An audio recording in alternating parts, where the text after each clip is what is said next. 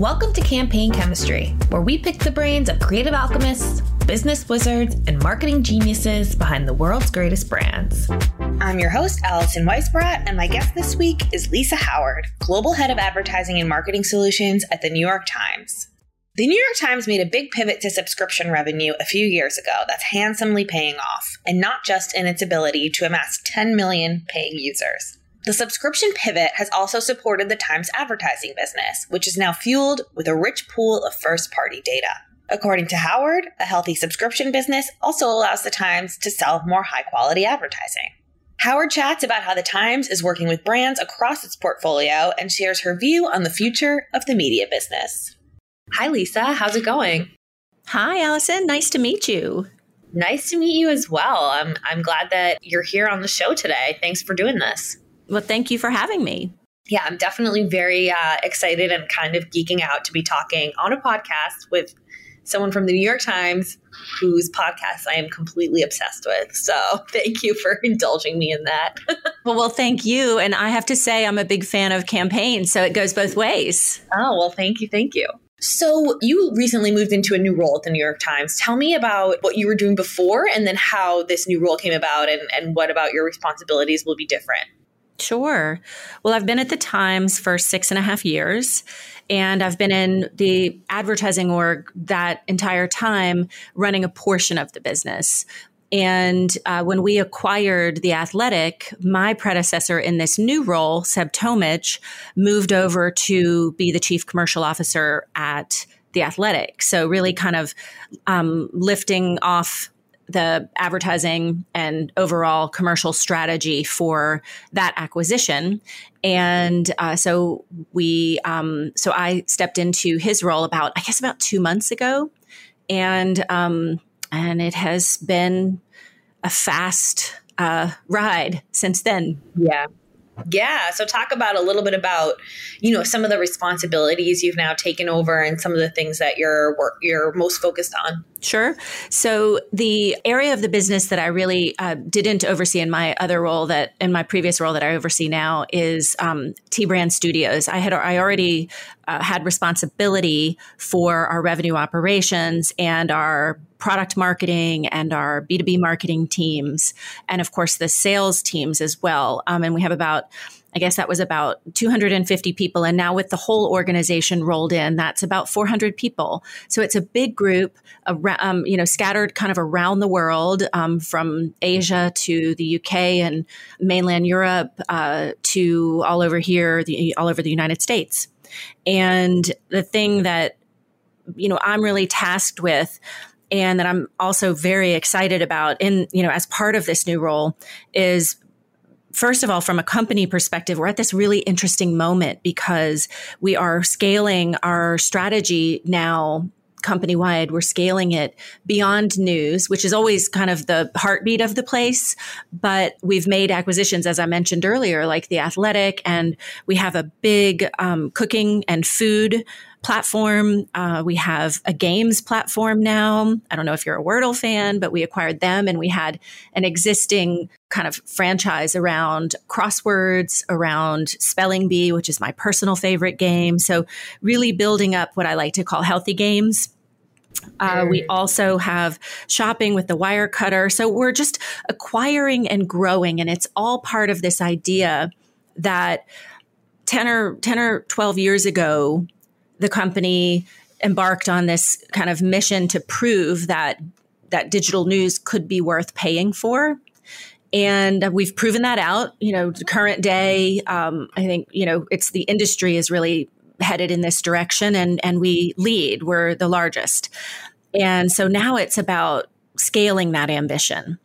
And, there is an addressable audience for news, and then there is addressable audience for news and people's other passions around their lives. So that's really what the journey that we're on right now, and what kind of the company objective is right now. For my part in advertising, it's really about this unlock that we've kind of recently figured out around the marriage of subscriptions and advertising.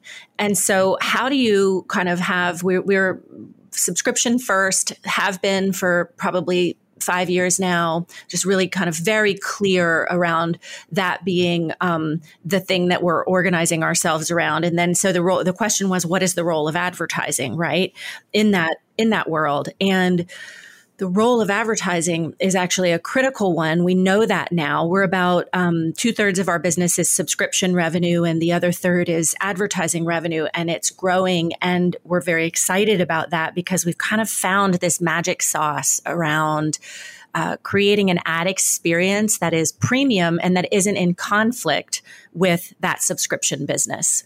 So it means, how do we think about creating the most premium ad experience right in the industry? And I think someone a long time ago who decided to, create advertisements digitally wasn't very ambitious in my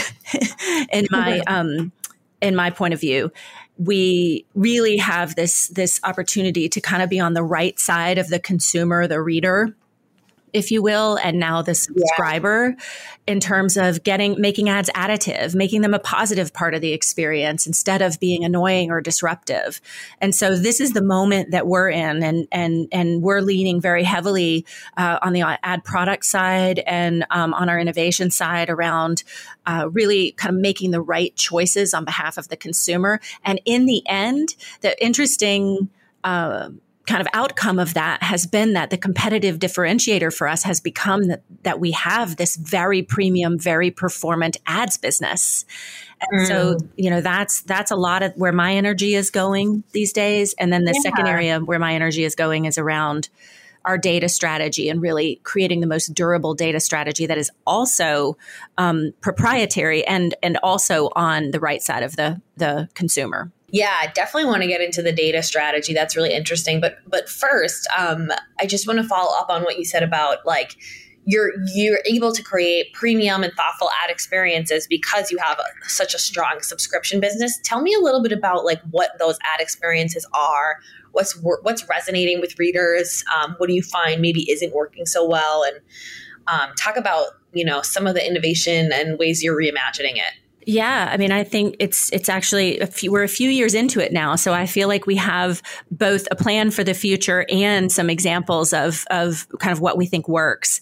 One of the earliest things we did was it cost us a lot. Actually, we made some hard decisions about what we were not going to do. Right, so we, for example, removed open programmatic from our app experience. Right, that was a couple years ago. We also removed on our desktop experience any right rail ads, and we created what we call the Flex Frame, which is this new ad format. It's a couple years old now for us, but we've got now 15 templates. So we're always kind of testing and launching new templates within this kind of canvas, if you will. That is a big canvas. We have one unit called the Flex XL that, is really large, and on your mobile device, it takes up the whole screen. So the idea of it is that if you can create compelling creative within that canvas and have fewer of those units, right, then you have this kind of fewer, better strategy. And so we literally only have one ad about every 4 paragraphs. So that the idea is there's this consistent, more elegant kind of experience, and leaning into both the targeting and the creative, right place, right time, right message, within those flexible canvases really has turned out to be performant for us. And when you layer on our first party targeting, that really has created a lot of opportunity for our ad partners to really showcase and get the performance that they're looking for. And then I'll just say that within the Flex Suite, there are kind of those 15 templates are in 4 areas, like storytelling, video, shopping, interaction. Those are kind of the 4 areas. And so and you can even run video in there. It's very flexible. We launched a new one called Microfilm. So there's just a lot that you can do in there, but those ads are kind of unapologetically big. They're just very considerate of the experience and very consistent. And we're not reorienting the page when we load them, et cetera. So it's a, really user first, consumer first ad experience.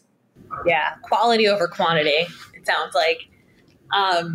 So I want to talk to me about the first party data and how you're using that for advertising, because I mean, obviously you have tons of first party data based on your subscribers there, because that's literally the definition of a subscriber, right? They're exchanging their information and their money to access your content.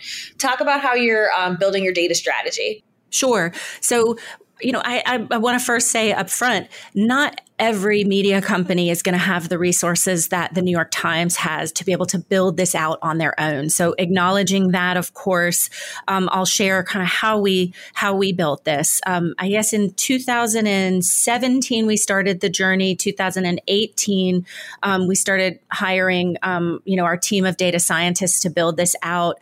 It's backed by our first party data structure is backed by our subscriber data.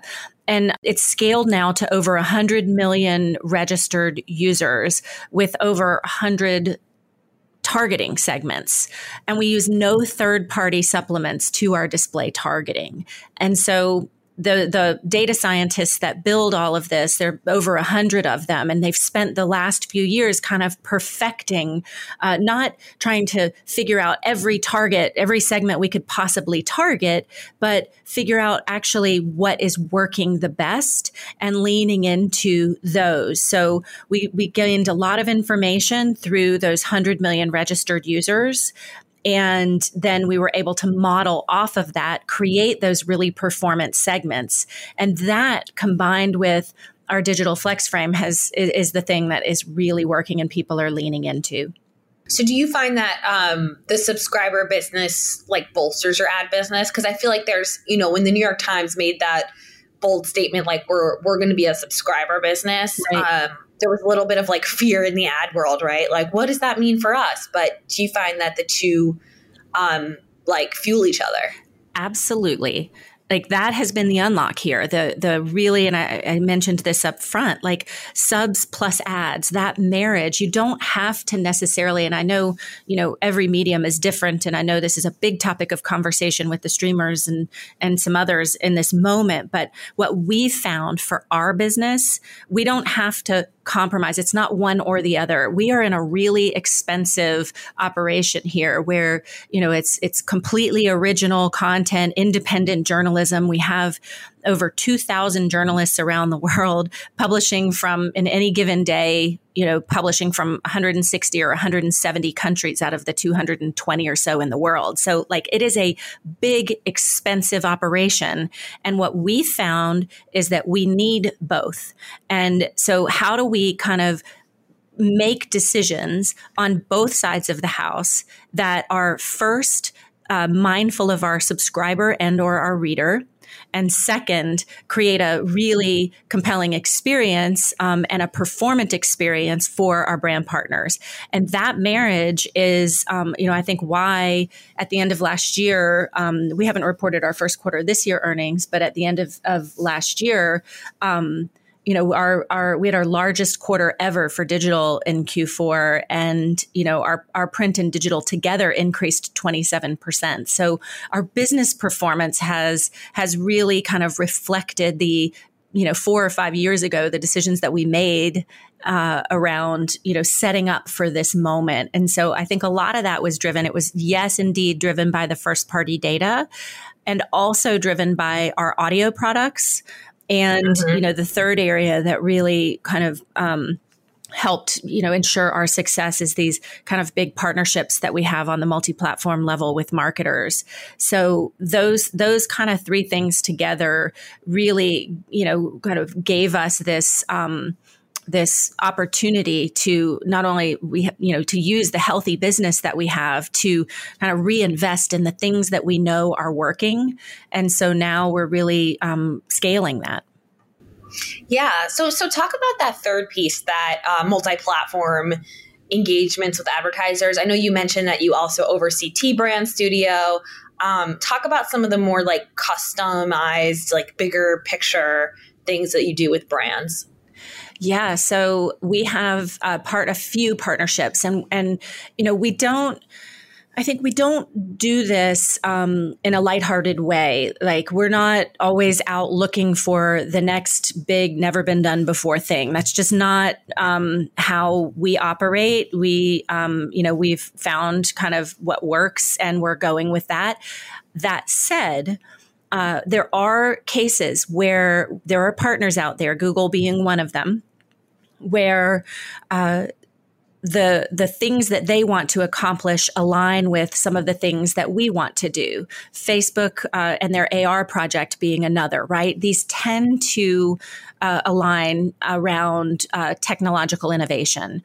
So with Google Pixel, for example, we leaned in and used their Pixel technology to create their Pixel technology that launched last year around images and reflecting the true skin tone of people. Mm-hmm. And so we, worked on that with them, incorporated it into our journalism. And that's the kind of thing that benefits all parties, right? So it has to be something that both partners are looking at doing. We don't just do it in order to secure revenue. We do it because it's additive on the whole.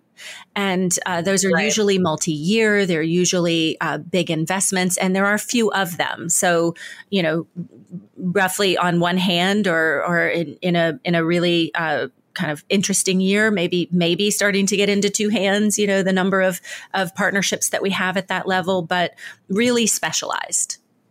Yeah, that's really cool. It's sort of like almost like making an investment together in like new forms of storytelling and, different ways to use the technologies that they're creating. And I'll say that there are different kind of levels. You don't have to, be, kind of in that kind of long-term huge commitment with us in order to kind of tap into T Brand Studio, right? We're doing all kinds of interesting things in the studio around filling those canvases with partners, right? I talked about the Flex Suite and kind of the storytelling that we have there. So we have creative we have creative teams, we have strategy teams, and we have planning teams that take our advertisers' objectives and they kind of use the insights that we can pull from our reader data, and they top that with our targeting tools. And that, kind of partnership around, even within our ads, just helping advertisers tell the most compelling story is something that is working really well. And I mentioned the new product we're launching, the short form microfilm video, which is, kind of a vertical format that can extend to social. So really we've become kind of a partner to our advertisers in helping them figure out how best to tell stories on our platform. Mm-hmm. And then that can maybe even carry over to others if that's their objective. And T Brand is a big group. It's about 100 people, and they're really some of them were even journalists. They're true creatives. A lot of them came from the creative agency side. So it's a really interesting area of our business and a big part of how we operate, whether it be through those big kind of intensive partnerships or through these more kind of a la carte opportunities that are just really informed by insights and smart targeting. Yeah, for sure. So the New York Times, obviously, there's tons of premium content to choose from. But one of my favorite ways personally of consuming the New York Times is through podcasts and audio. And I know that's been a really big bet for the publication. Talk about how does that factor into your sales strategy? Do you find that almost leads the conversation sometimes, or is it something that, is sold separately from the rest of the offering that you have? It's not sold separately. We sell everything together. So the idea is that, there is one person for our partners to be able to kind of lock hands with and say, help us, in whatever medium it is that the New York Times has offerings in and that the advertiser or partner brand wants to engage in. And so with audio, that's been a real growth driver for us. And I'll say our kind of differentiator there is that it is premium audio and that we really are quite scaled. And so we're able to take for advertisers the kind of best practices that we've learned with all of the shows that we have, from The Daily, which is our largest, obviously, to many other podcasts that we have, Modern Love, Still Processing. We have a ton that are coming out this year. So we're constantly launching new content. We're the third largest podcast producer out there today, and we've only been in the business for about 5 years. So, but the real differentiator there is premium, and I'd say we're also leaning very heavily into the breadth and depth in that area, you know, of content. So, you know, from crime, like true crime, to culture is kind of, you know, just the range. You'll get everything. And we have invested this year in new talent. If you're a podcast fan, and I know you said you were, there are a few that are going to be launching soon that are really exciting. We've got Lulu Garcia Navarro, who's going to do one on belief systems. We've got Astrid Herndon, who's got a new politics podcast that's coming out. We have even with The Daily, we have a new host alongside Michael Barbaro in Sabrina Tavernise.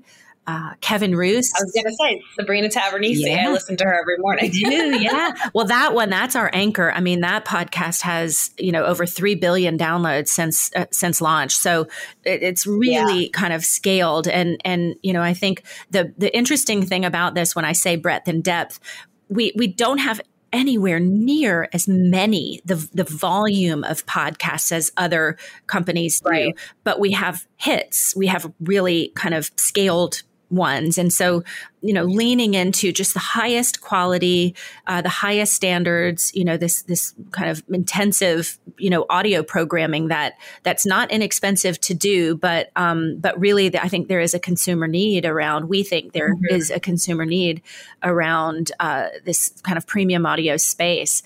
And this year we are growing our newsroom audio team. We're building our audio team out in opinion. We, as you probably know, we acquired Serial. We also acquired a technology called Audm, which I can talk about if you're interested in that. We also have a strategic partnership with This American Life and Ira Glass, which is really exciting. He's been doing it for 25 years. So just tons of great content there. We're also beta testing. We're in private beta right now for an audio app. And that one is really news, ideas, criticism, stories. So there's just a lot going on in this space. And Is that audio app? Is that sort of where the Audm acquisition comes in?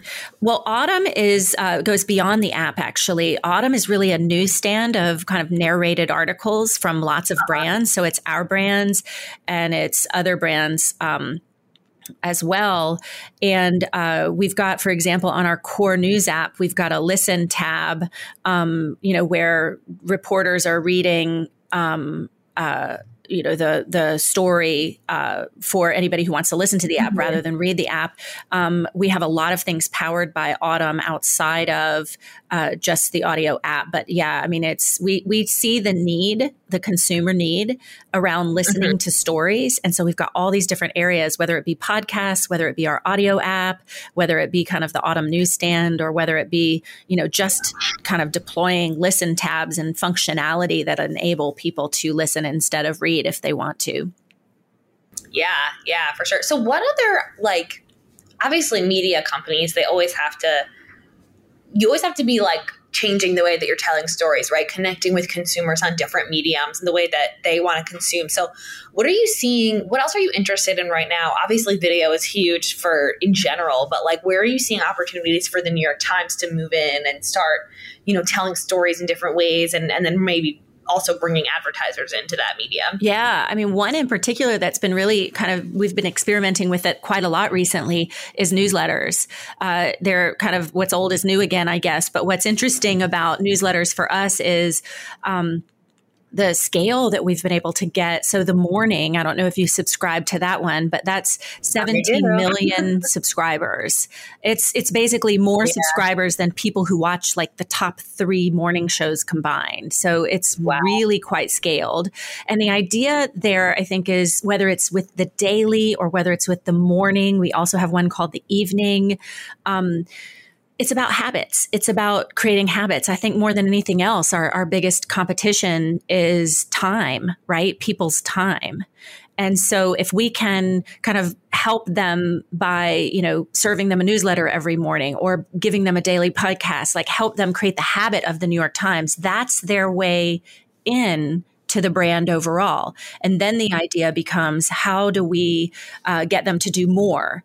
Right. So if they're listening to the daily, for example, a big kind of objective of ours is to get them to listen to another show because, and actually recently we've had some success with this. We've doubled the number of people listening to more than one show. That moves them, even though we don't charge for our podcasts and we don't charge for our newsletters. Some of them are wrapped into our subscription bundle for the digital subscription, but we don't charge for them individually at this time. So the interesting thing is, how does that help drive them through the funnel to be able to want to become New York Times subscribers? And so that's the morning, the other kind of, we launched recently a portfolio of talent-based newsletters with a lot of our journalists, and those are subscription only. And we launched native ad experiences in that sub-only portfolio. So it's 15 newsletters, and we have over 50 in total. But 15 of the newsletters, we launched this native ad format that really is very much about the look and the feel of the newsletter. So if it's an image-heavy newsletter like our Watching newsletter, then the native ad experience includes an image. If it's a text-heavy newsletter like The Morning, then it's more text-focused, right? So the idea is that it's complementary to the experience. It's very clearly demarcated as, from a brand, and people know that this is an ad. But the idea is, how does it complement the experience and not kind of take away from it? Yeah, well, I gotta say the conversion strategies at least worked on me, because I was reading the Sam Sifton's cooking newsletter for about a year, and I finally subscribed, and I'm very pleased. That is great. He will love to hear that. He was one of the originals. He has over 3 million people subscribing to that newsletter, and that team has built out a huge franchise for us in cooking and in food. And we're actually going to be bringing back this fall. Speaking of another thing we're leaning into, we're going to be bringing back this fall the food festival that was really Sam Sifton's brainchild. And we launched it in 2019, and it was very successful. We had over 55,000 people in Bryant Park. We had all these kind of tastings and chefs and experiences, and it was just really a great celebration of food and culture. And then the pandemic hit. So now we're going to be bringing it back this fall for the first time since the pandemic. So really excited about the cooking team and the kind of the IP around that. They've also built a cooking studio, and there are a lot more cooking videos that have launched. So check those out if you read his newsletter, because there is a lot of content. It's really kind of 360 coverage from that platform. Okay, well, I definitely will. One thing I wanted to ask about, so obviously for advertisers, buying into, all of these great topics around news, like cooking or games, like that's all brand safe, right, in the industry lingo. But the news just keeps getting more and more partisan and difficult to digest. We just had the news break about Roe v. Wade yesterday, very political topics. Like, how are you talking to advertisers around advertising in the news? I know that's sort of become a topic of concern since COVID. Advertisers are using a lot of block lists for certain keywords. Like, is this an issue that's coming up a lot for you, and how are you dealing with that? Yeah, I mean, good question, because yes, that is coming up. And it's interesting, though. It's coming up in a way that I think is really different than maybe it would have, 5 or so years ago.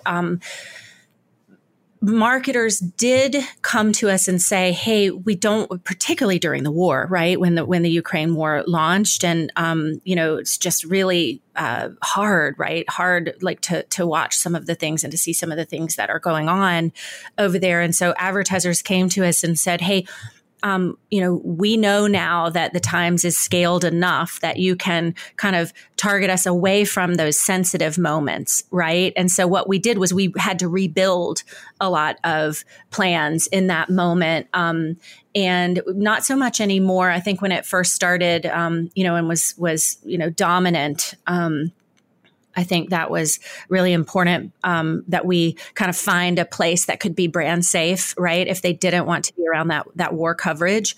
The other side of it is that brands want to be in media that is original, independent, forgetting about the partisan side of it, because that is I think just not where what anybody is focused on the marketing side right now. What they're focused on is reaching valuable audiences in ways that show that they care about information that is thoughtful and researched and factual, right? And so it's it's about the benefit that we've gotten from this moment around misinformation, and people knowing that they can trust what's coming from credible news organizations, whether you're on the right side of things or the left side of the things or straight down the middle. Right. So that's where I think that it's been interesting that brands have evolved. It's that they want to be in news brands. They just want to be in safe places on those brands because they recognize that they represent something that is really important, right? That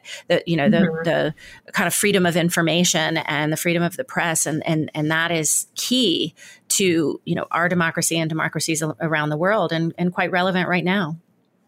Yeah. So does that sort of you're still getting the revenue from the brands, it's just in different places. Does that impact the business at all? If you're putting a lot of effort toward covering things like war in Ukraine and investing a lot in covering Supreme Court decisions, does it matter so much if the advertisers aren't showing up on that particular coverage if they're elsewhere? Does it make up for it? Yeah, it's a good question. Another one. I think where the Times is different from others is that we are so scaled globally. We are quite large, and we've seen in this moment people are for example, our travel content is through the roof right now. We can get you some statistics on that, but people are clicking on our travel content because I think we are deducing that they want that escape. Our games content is through the roof right now.